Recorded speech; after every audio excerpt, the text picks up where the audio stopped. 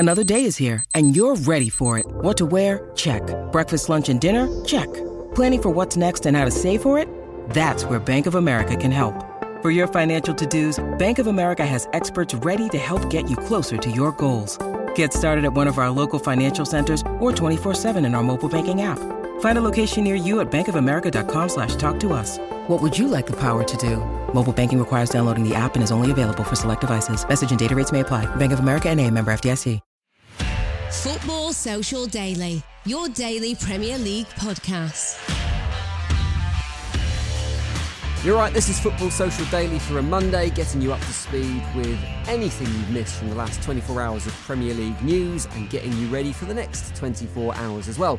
I'm Jim Salverson. Marley feeling very positive, Joel feeling a bit meh about the whole situation. Bitter. But anyway, we're going to get stuck into having a bit of a grump shortly with our regular Monday moan, Get in the Sea.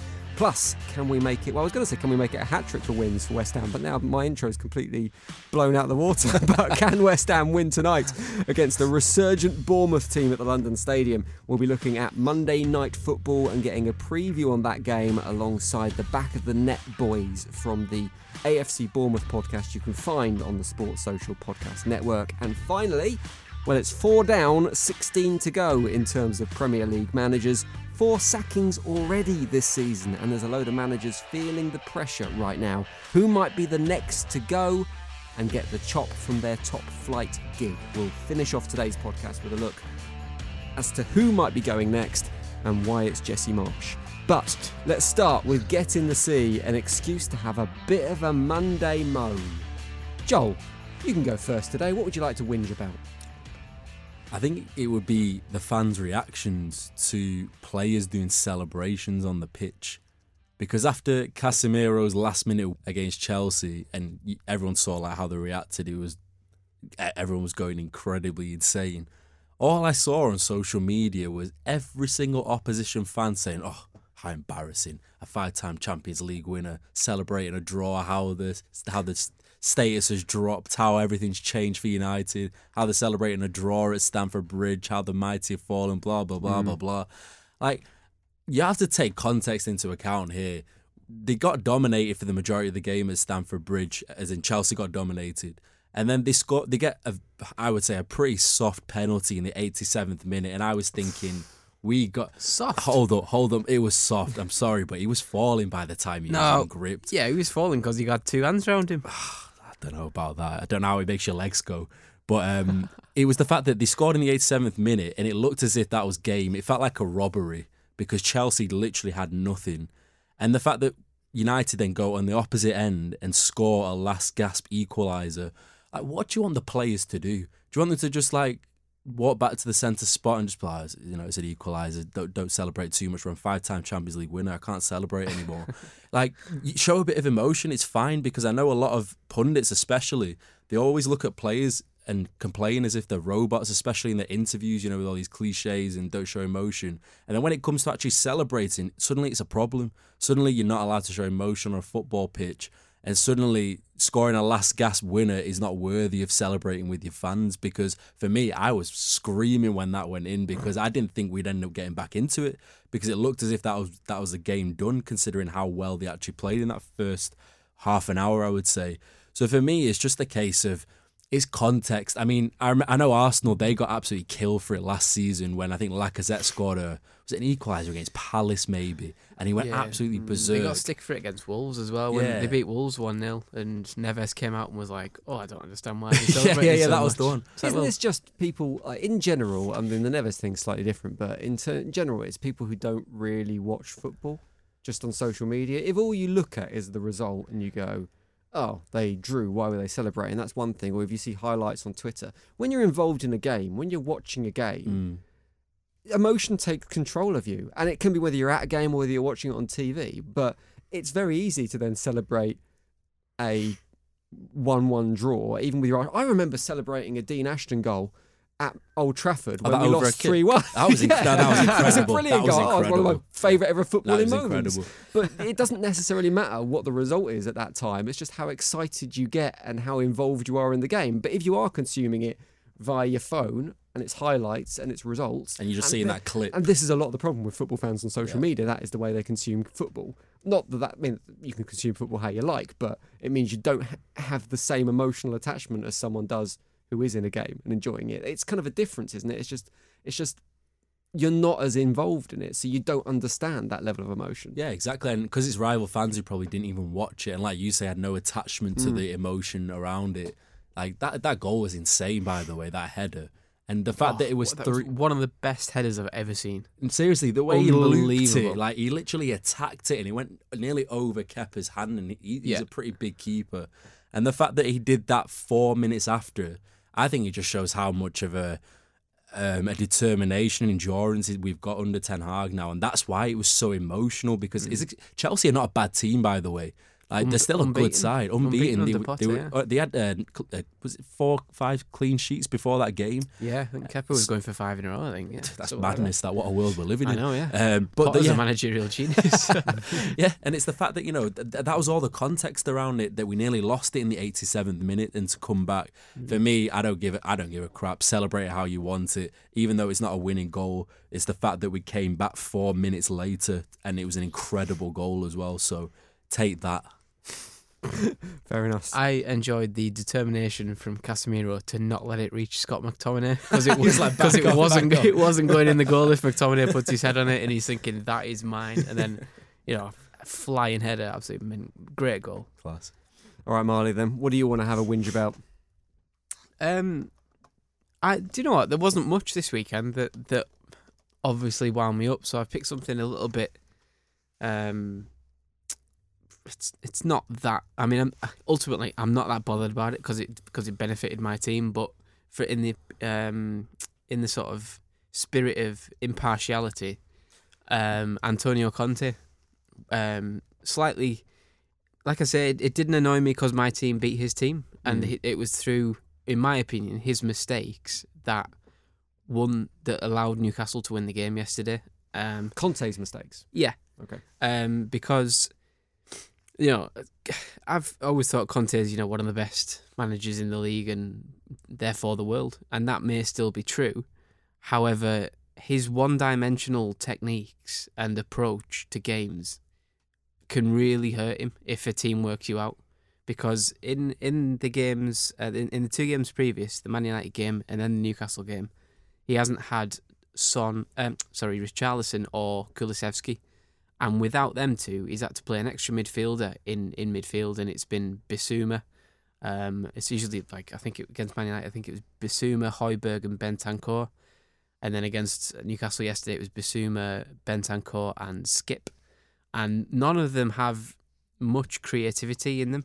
So the only time they looked any sort of threat was when Harry Kane dropped deep and become a number 10 and become a playmaker. And he was the only one that could string a pass forward. And it was only when he got the ball that Newcastle were even slightly in trouble. And I just thought for Conte to be like so up the creek without a paddle with just 2 injuries, or like an injury and a suspension in future, maybe like if somebody gets suspended, that shouldn't undo a team that are trying to do what Spurs are trying to do. They're trying to get in the Champions League, they're trying to end the trophy drought, and it was poor. I think having the 2 up front and the extra man in midfield at home is a crime, to be honest. If you look at the bench, there's players who can at least be another attacker. They might not be as good as Kulusevski or Richarlison, but Bryan Gil and Lucas Moura were on the bench, and you think at least you can keep your shape if one of those players comes in and replaces Kulusevski or Richarlison, because Bryan Gil would play there, and so would Lucas Moura. And in the second half, it got even worse when he put Lucas Moura on the pitch, and then for the first 5 minutes he was on the pitch, he was looking around, talking to people, and people saying, "Where are you playing?" And he looked confused, and even the commentators picked up on it. They were like, "I'm not sure Lucas Moura knows where he's playing." So he came on, just mulled around for a bit, didn't do anything.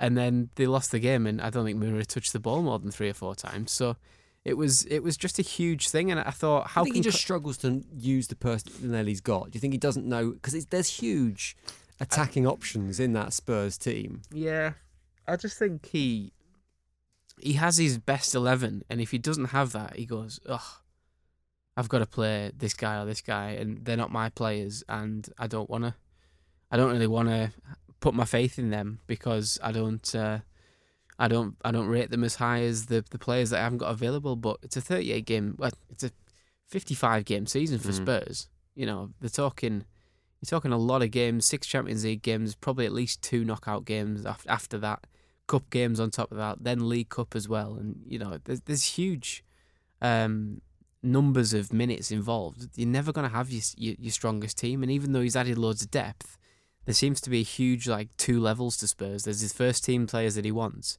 and then there's the players that he has to play at times. You've seen it with Jed Spence. He's played 2 minutes all season. They signed him, and then he went. I mean, Conte said he's a signing that the club wanted to make, and what he wasn't saying directly was that I didn't want this player, and he's got him. Doesn't use him. I don't blame him for not using him. If you want to play other people, play other people. But that is depth that you've been given that you're now just refusing to use. It is interesting that Conte's 9-1 to get the sack. And we're going to talk about the sack race later. But I do wonder whether, I mean, which is crazy for a team that are in sport. Spurs are in 4th, I think, aren't they? Third, is it? I mean, it just seems crazy that he's even being questioned at the moment. But you're right, there seems to be a bit of the kind of veil falling around him at the moment. I think, to be honest, it's 9-1 for him to get sacked, for example. But it's more. I mean, those odds also cover him leaving, and you can never after Burnley last year, where he basically had a total breakdown, and you thought he was gonna smash the place up and walk out and never come back. That has to be factored into the odds, for example. So that's it. You can see just a big blowout, can't you? Yeah, where he throws his hat down and walks out, basically. Yeah, if you've got a volatile Italian in charge of your club, you're never more than too far away. Especially when Juventus are doing terrible in Italy, you've always got that temptation and that out route to tempt him away. So Marley is putting Conte in the bin. We'll talk about his future a little bit more later. I'm going to flip it as well because I didn't think there was a huge amount to have a moan about this weekend. So instead of putting something in the sea, I'm going to take Danny Ings out of the sea because I really like what he did the weekend. Yeah, I didn't know who was it. He might have been in the sea. Is this his earphone thing? Yeah, pretty much. Yeah. So, I mean, not only did he look like a born-again striker in Villa's 4-0 win over Brentford at the weekend, but he showed a touch of class before the game as well, I thought. So, as Marley says, if you didn't see it, he came out onto the pitch wearing a pair of noise-cancelling headphones, which wasn't to block out any boos from the Aston Villa crowd. It was in support of the team's mascot, who was a lad called Riley Regan, who's part of the Villa FC's Foundation Ability Counts Disability Football Group, who was wearing the noise-cancelling headphones as well. So I think footballers get a lot of stick and for doing things that are negative or for doing things on social media or doing stupid things.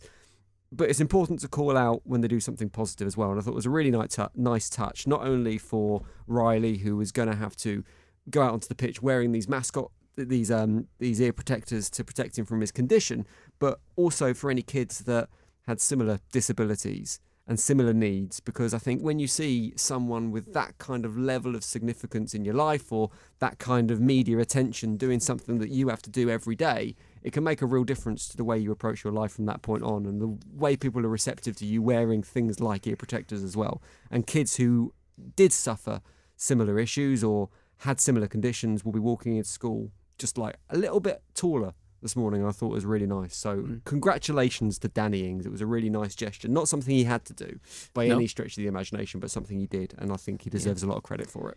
Yeah, Steven Gerrard could have done with a pair in the Fulham game, couldn't he? Very what true. What was he saying? We want him out in his own club.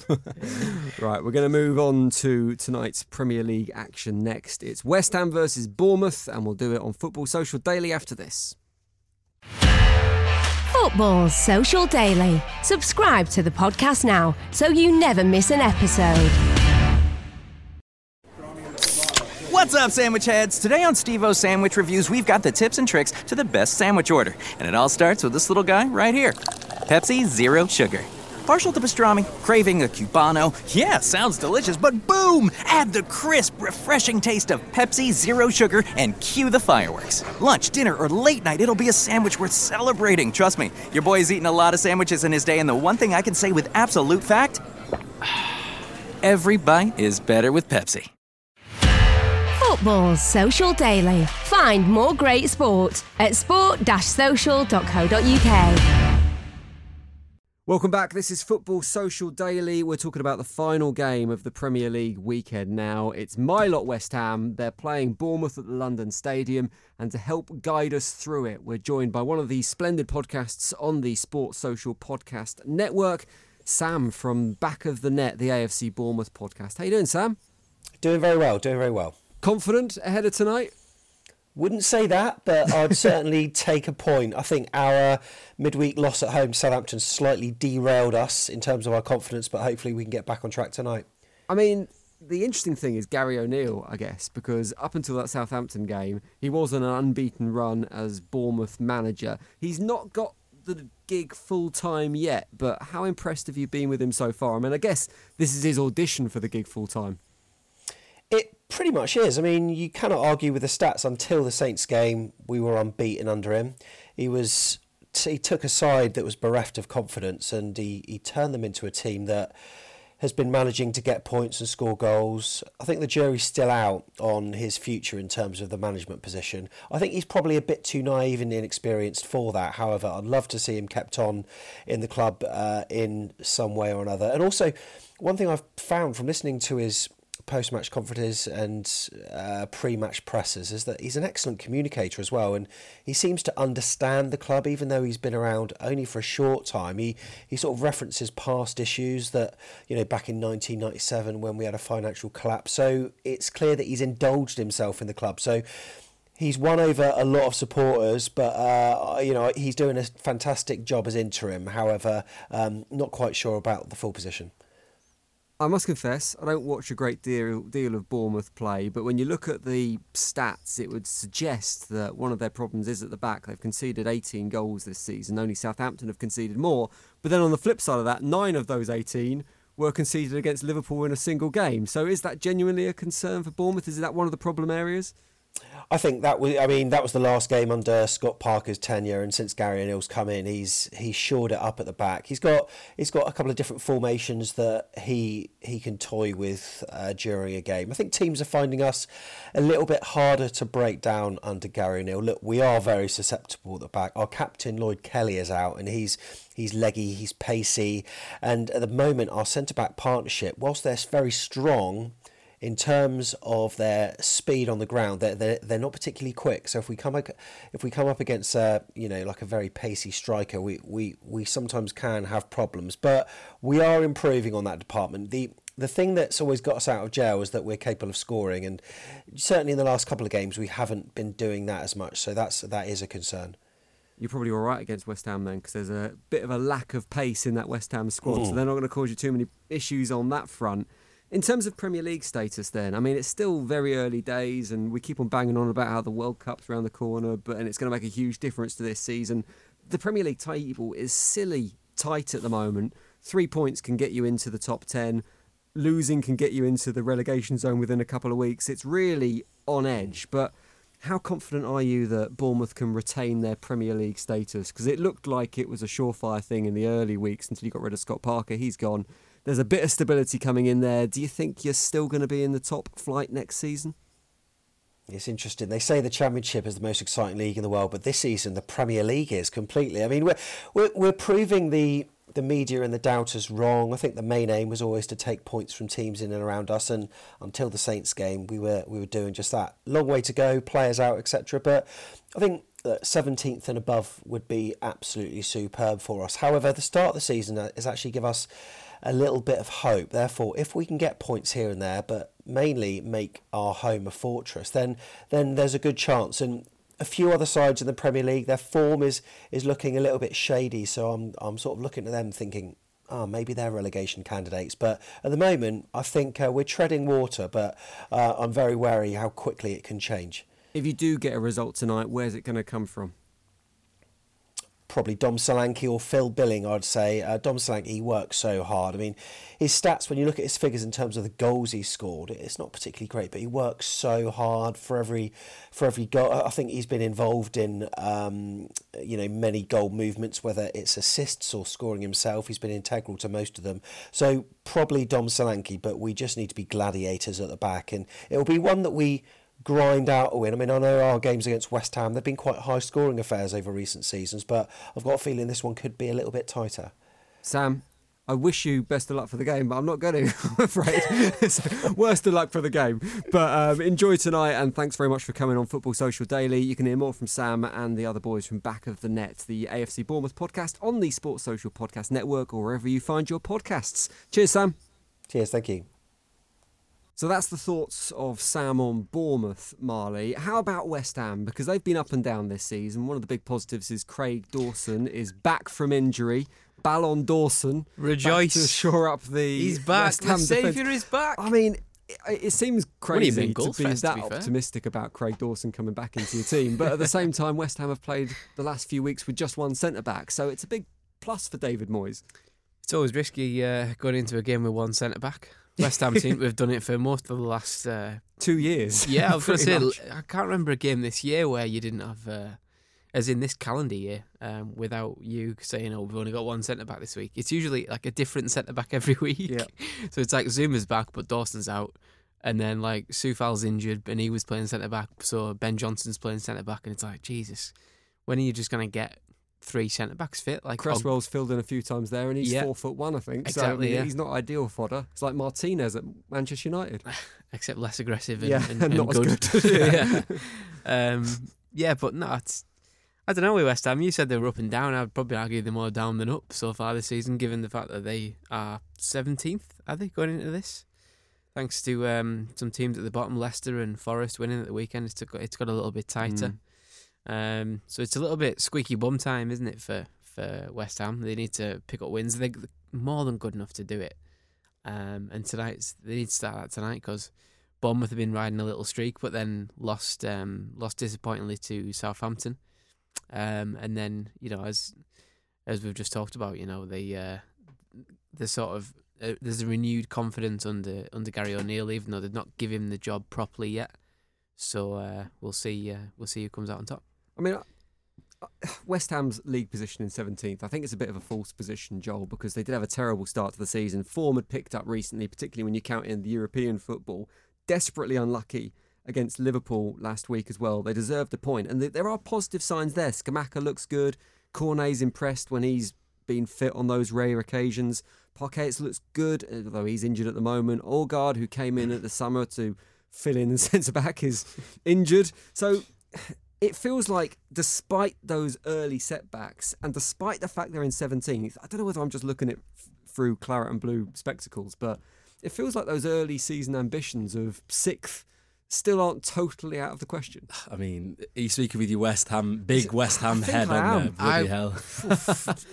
Predicting 6th isn't out of the question after 10 games when you're 17th. Is it's not just. I thought he was just going to say relegation safety. Yeah, it's not having rose-tinted spectacles with a West Ham lens on. It's like having one claret eyeball but and we're one only- blue It's like having eyeball. the James Webb telescope with the West Three Ham wins patch. off 6th, though. 3 wins off 6th. Yeah, if everyone from 17th to 5th loses.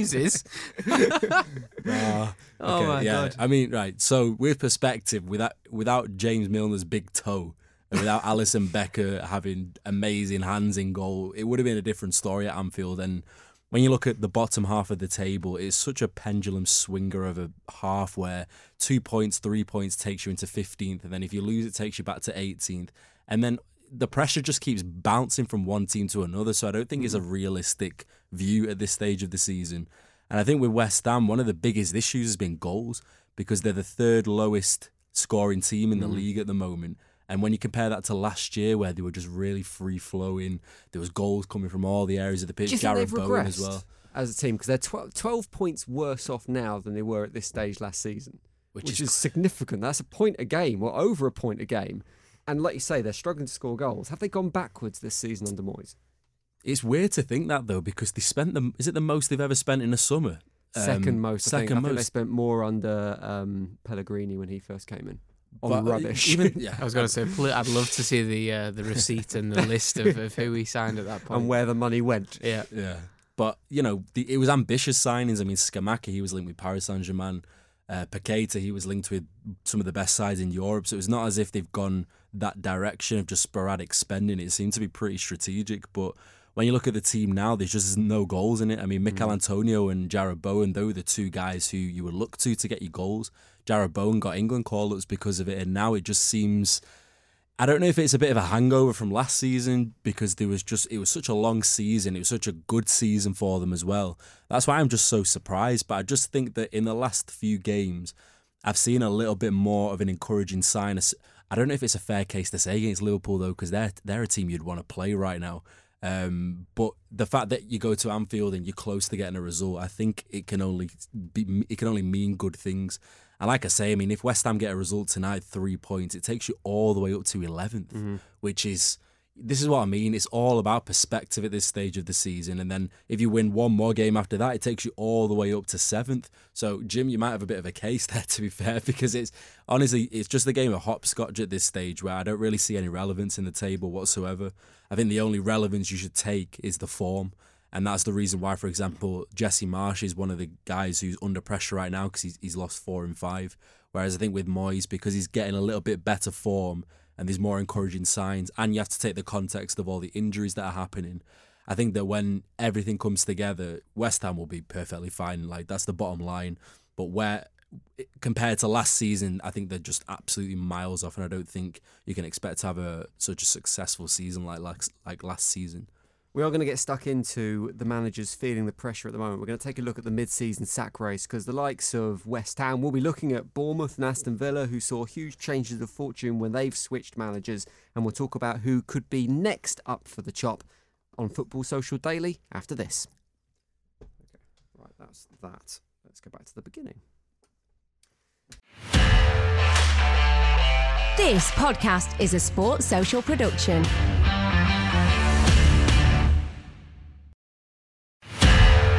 Football Social Daily. Subscribe to the podcast now so you never miss an episode. Right, final bit of today's Football Social Daily. As I mentioned earlier, we're going to talk about the sack race. Who is next? Already sacked this season: Scott Parker, Thomas Tuchel, Bruno Lage, Steven Gerrard. But there's a load of managers under pressure as well: Brendan Rodgers, Jesse Marsch, Ralph Hasenhüttl or David Moyes. So who's going to go? Marley, we've seen 4 managers go already this season. We're 10/11 games in. Do you think this could end up being one of the most brutal in terms of sackings? Because it feels like, and I haven't looked at the stats on this, but it feels like we're ahead of the curve in terms of managers getting sacked a quarter of the way into the season. I'd be amazed if we weren't ahead of the curve. What are we, 10 games in and 4 managers have gone? Yeah. And at least 2, but up to 4 are the on the most brink. sackings in a Premier League season was the 93-94 season, 7. Sorry, wrong. 94-95 was 9. 9? Is that it? Yeah. So what are we on now? 4? Yeah. Could we get to 9? Easily. Maybe, yeah. Yeah, I mean, you look at Rodgers is kind of hanging on. He obviously did great result the weekend, beating Wolves 4-0, but you look at them, you look at Southampton, you look at other teams down there. I'm still not entirely convinced Forest will keep Steve Cooper till the end of the season. It's all very well beating Liverpool, but if you lose your next 6 games in a row, they might make a decision on him. So there's a lot. Hasenhüttl's been on the brink and then rescues himself from it over and over again for the last 2 or 3 years. So yeah, it's we're definitely ahead of the curve because you've got the World Cup as well, which is like a big settling in period for a new manager. So it might just convince people to sort of tip them over the edge sort of thing. If you're thinking about it and it's 50-50, that month where a new manager can come in and work with the squad is pretty big for owners and sporting directors that are thinking about making a change. In terms of who's going to be feeling nervous at the moment about their jobs, Joel, the odds at the moment, Jesse Marsch, favourite to go. He's 1-3, so it suggests it's going to happen pretty soon. Ralph Hasenhüttl is 5-1. Thomas Frank, 8-1. Conte, as I said earlier, 9-1. Brendan Rodgers, 12-1. Frank Lampard and Steve Cooper, both 16-1. David Moyes, 20-1. Jurgen Klopp, 25-1. And Roberto De Zerbi, who I actually had to, when I saw his name on the list earlier, I was like, who does he manage? I've completely He forgot. sneaked in the back door of Brighton. Exactly. So he's 33-1 already. He's only a few weeks into the job. So who do you think's going to be feeling the pressure most out of that lot? I mean, Jesse Marsch is the obvious answer, I guess.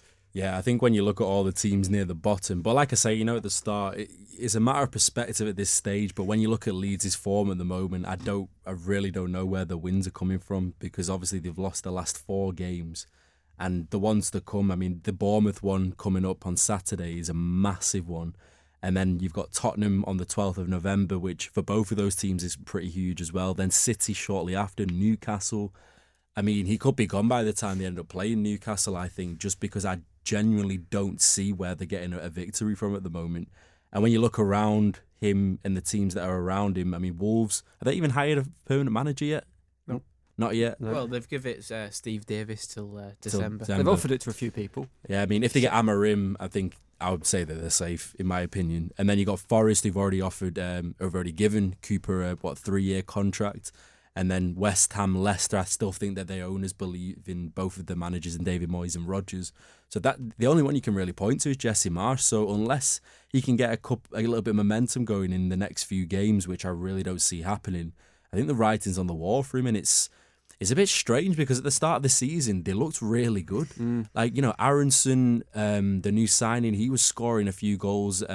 Rodrigo started on fire. He's got 4 goals, I think, in his first 5 games. And I was thinking, God, he's actually got them playing after losing Rafinha, Calvin Phillips, and kind of replacing Bamford in a way, because he's just not got up to the form that we remember him as. And I was thinking, he looks like he's really turned a corner with this side. But like I say, the first half of the season, or the first quarter of the season, is just not a representation of what's going to happen at all, because like we're seeing now, they can't seem to get any victories on the board, and they're really struggling to score goals as well. So it's going to be interesting to see, but I really don't see him surviving past that Newcastle game, because the teams that he's coming up against, especially City, I mean, City could end up absolutely walloping them that day. And I don't know how much resolve the owners have when it comes to sacking, because obviously with Bielsa, it was almost coming, but they didn't want to do it because he had such an impact on that city and in that club. But now that it looks like the form just isn't there and it's not going to come anytime soon, I think the writing's on the wall for him. I did see some Leeds fans saying how much they fancy Mauricio Pochettino coming in to manage them. Yeah, but does he fancy them? Well, that's it. It's a bit of wishful thinking, I think. But at the same time, there are a couple of big-name managers on the market at the moment, Marley, and the likes of Pochettino and Tuchel. But, I mean, Leeds United and Southampton might be dreaming a little bit, or even Brentford, to think Villa. They could potentially get a manager like that. But if you're if you're in Everton and you've got Frank Lampard in your dugout at the moment, is the likes of Tuchel and Pochettino on the market going to maybe accelerate you getting rid of a manager like Frank Lampard and replacing him because you have the option of an upgrade? Yeah, I think sacking managers is about timing, and you see some teams do it where they offer it to this person and that person, and they say no, and then they're left up the creek without a paddle. I think that's what's happened to Wolves this year. They've offered it to who did they offer it to now? The QPR manager, Mick Beale, and he just said no, and they were like, oh, God. I don't understand why clubs don't have the next manager lined up before they get rid of the old one. It seems like such an obvious thing to do. Well, what Watford usually did, didn't they? They had 20. They had 20 at any one time, just ready to go. Just guys on speed dial, right? You're next. It's like winning the postcode lottery. You get an email, you are Watford manager this week, and it's that tends to be how it works. But I mean, there's obvious candidates out there like Tuchel and Poch. However, I mean, I said last week they're too high for Aston Villa. If they're too high for Aston Villa, they're also too high for Everton, in my opinion, and Wolves and Brentford and Brighton when they lost Potter a few weeks back. And I think they're just waiting for an elite job to come up. And and they'll probably get it as well because they're both quality managers, and they've proved it. They've sort of done their times at clubs like Everton and Villa and stuff like that. They don't need to go to a rebuilding job and a project. They can go into a almost finished article that are coming off the back of a couple of bad years, like Juventus, as I mentioned before, or like in France, maybe Lyon, for example, who might change their manager because they're not doing that well at the minute. Like, all you got to do in that league is get close to PSG, and that's as good as you can get. You know what I mean? It's a much easier job, and you've got way more at your disposal. Champions League football probably is very achievable in a league like that. So why would you come to Everton or to Villa or to Brentford and go, well, if we get the next 3 years right, we can push for a Champions League place in 3 or 4 years, or a Europa League place. It's just the league is that full of money and that full of like killer sides that it's just a huge risk for any of them to drop down and take on a project when they could wait for something much better. Two of the managers on the list, Joel, Ralph Hasenhüttl and Brendan Rodgers, might feel a little bit hard done by that they're even being considered for getting the boot, or maybe Brendan Rodgers not, because I thought a couple of weeks ago it looked like he wanted to get the sack. But they've had huge restrictions on them in terms of the players they've been able to bring in and the transfers their club have made and the resource available to them. Is it harsh to expect them to be doing any better than they are? I mean, with Brendan Rodgers, I think it was clear from the start of the season that the owners were going to stick with him regardless of what happens, just because I don't think they had the money to even pay out his contract. And I think it showed with how much they spent in the summer. They have had their hands tied behind the back. And I think with Hasenhüttl, the results are not going incredible at the moment. I mean, that draw against Arsenal yesterday probably offers him a little bit of a lifeline. But I still think that, like I say, just one win in this league and it really does relieve so much pressure and takes all of these rumours away. But I hope that the owners of these clubs are not just looking at quick pendulum swings. They're looking at the project and they're thinking 2, 3, 4, 5 months ahead rather than next game, are we going to sack him if he loses or we're in the relegation places? They need to be looking at, can this guy take us forward? Because I think with Hasenhüttl, I have the strongest conviction that he'll stay. And that's purely because he stayed and got backed after 2 back-to-back 9-0 losses. I mean, what manager manages to stay after a 9-0 loss? Yeah. Let alone Not 2. quite back-to-back. I mean, it happens season... Like I didn't mean apart, I didn't mean as in game after game, because that would be incredible if he survived that. But I mean, to have 2 9-0 losses in pretty short periods of time between each other, I still think is pretty incredible. So obviously the owners really believe in him, and same with Brendan Rodgers. The only thing is with Jesse Marsch, I just don't think that he has it. And I think with Spurs, I think Pochettino's waiting for that job in the sidelines. I think that's the one that he, even before Paris Saint-Germain, I think he was still waiting on, but he just never arrived. Yeah, it was. I think it was a big thing for him to lose that job. Yeah. I think it really hurt him. Yeah, and then he got was. PSG, and he was like, "Oh, that's actually." And it didn't make sense. Good. It was like the worst marriage I've ever seen. It was Pochettino loves like developing young players and working on a little bit of a budget, and then he goes to Paris Saint-Germain with all these huge egos. He's basically being controlled by Al Khelaïfi and Leonardo, and he wasn't even controlling the side in the end. Yeah. So I think when I saw it, I was like, this is not Pochettino's club at all. He'll end up in tears. And I still think and I believe, although I said at the start of the season, I think Spurs will be there or thereabouts for the title. With Conte, you know, he's very, how do we describe him? Very flippant. You just don't know what you're going to get in 2 months' time, do you? So I think that if we're going to look at who will be the next interchange, I do think Pochettino's definitely waiting on that job. I don't necessarily want West Ham to change managers, and I don't think they will, because I think the board are going to be hugely reluctant to pay David Moyes out of his contract. But if Pochettino was an option, I think West Ham and Pochettino would be a real... Do you think Pochettino will go to West Ham? With the Spurs thing, I don't know. That's what I mean. Like that's an extra thing. Like, but I mean, I think there's a project to be had at West Ham at the moment. Yeah. And if you can bring in the right manager who can see out that project and develop the style of football and make use of the talent that's there, I could see someone like Pochettino being a really good fit. I don't think it'll happen, because maybe the Spurs thing, maybe the amount of money he'd cost to bring in and the amount of money he'd have to spend probably play against that scenario. But I think that's what I'm saying. Like if a Premier League team has the option to upgrade and they've worked their succession plan out, that's when you make the change. You don't just suddenly go, get rid of a manager. Right, what do we do now? Yeah. It seems a ridiculous way to There's run any kind of business. Too many clubs that have done that over the past, and you can tell by the fact that they don't improve afterwards. Yeah. And you just think, how much have you thought about this?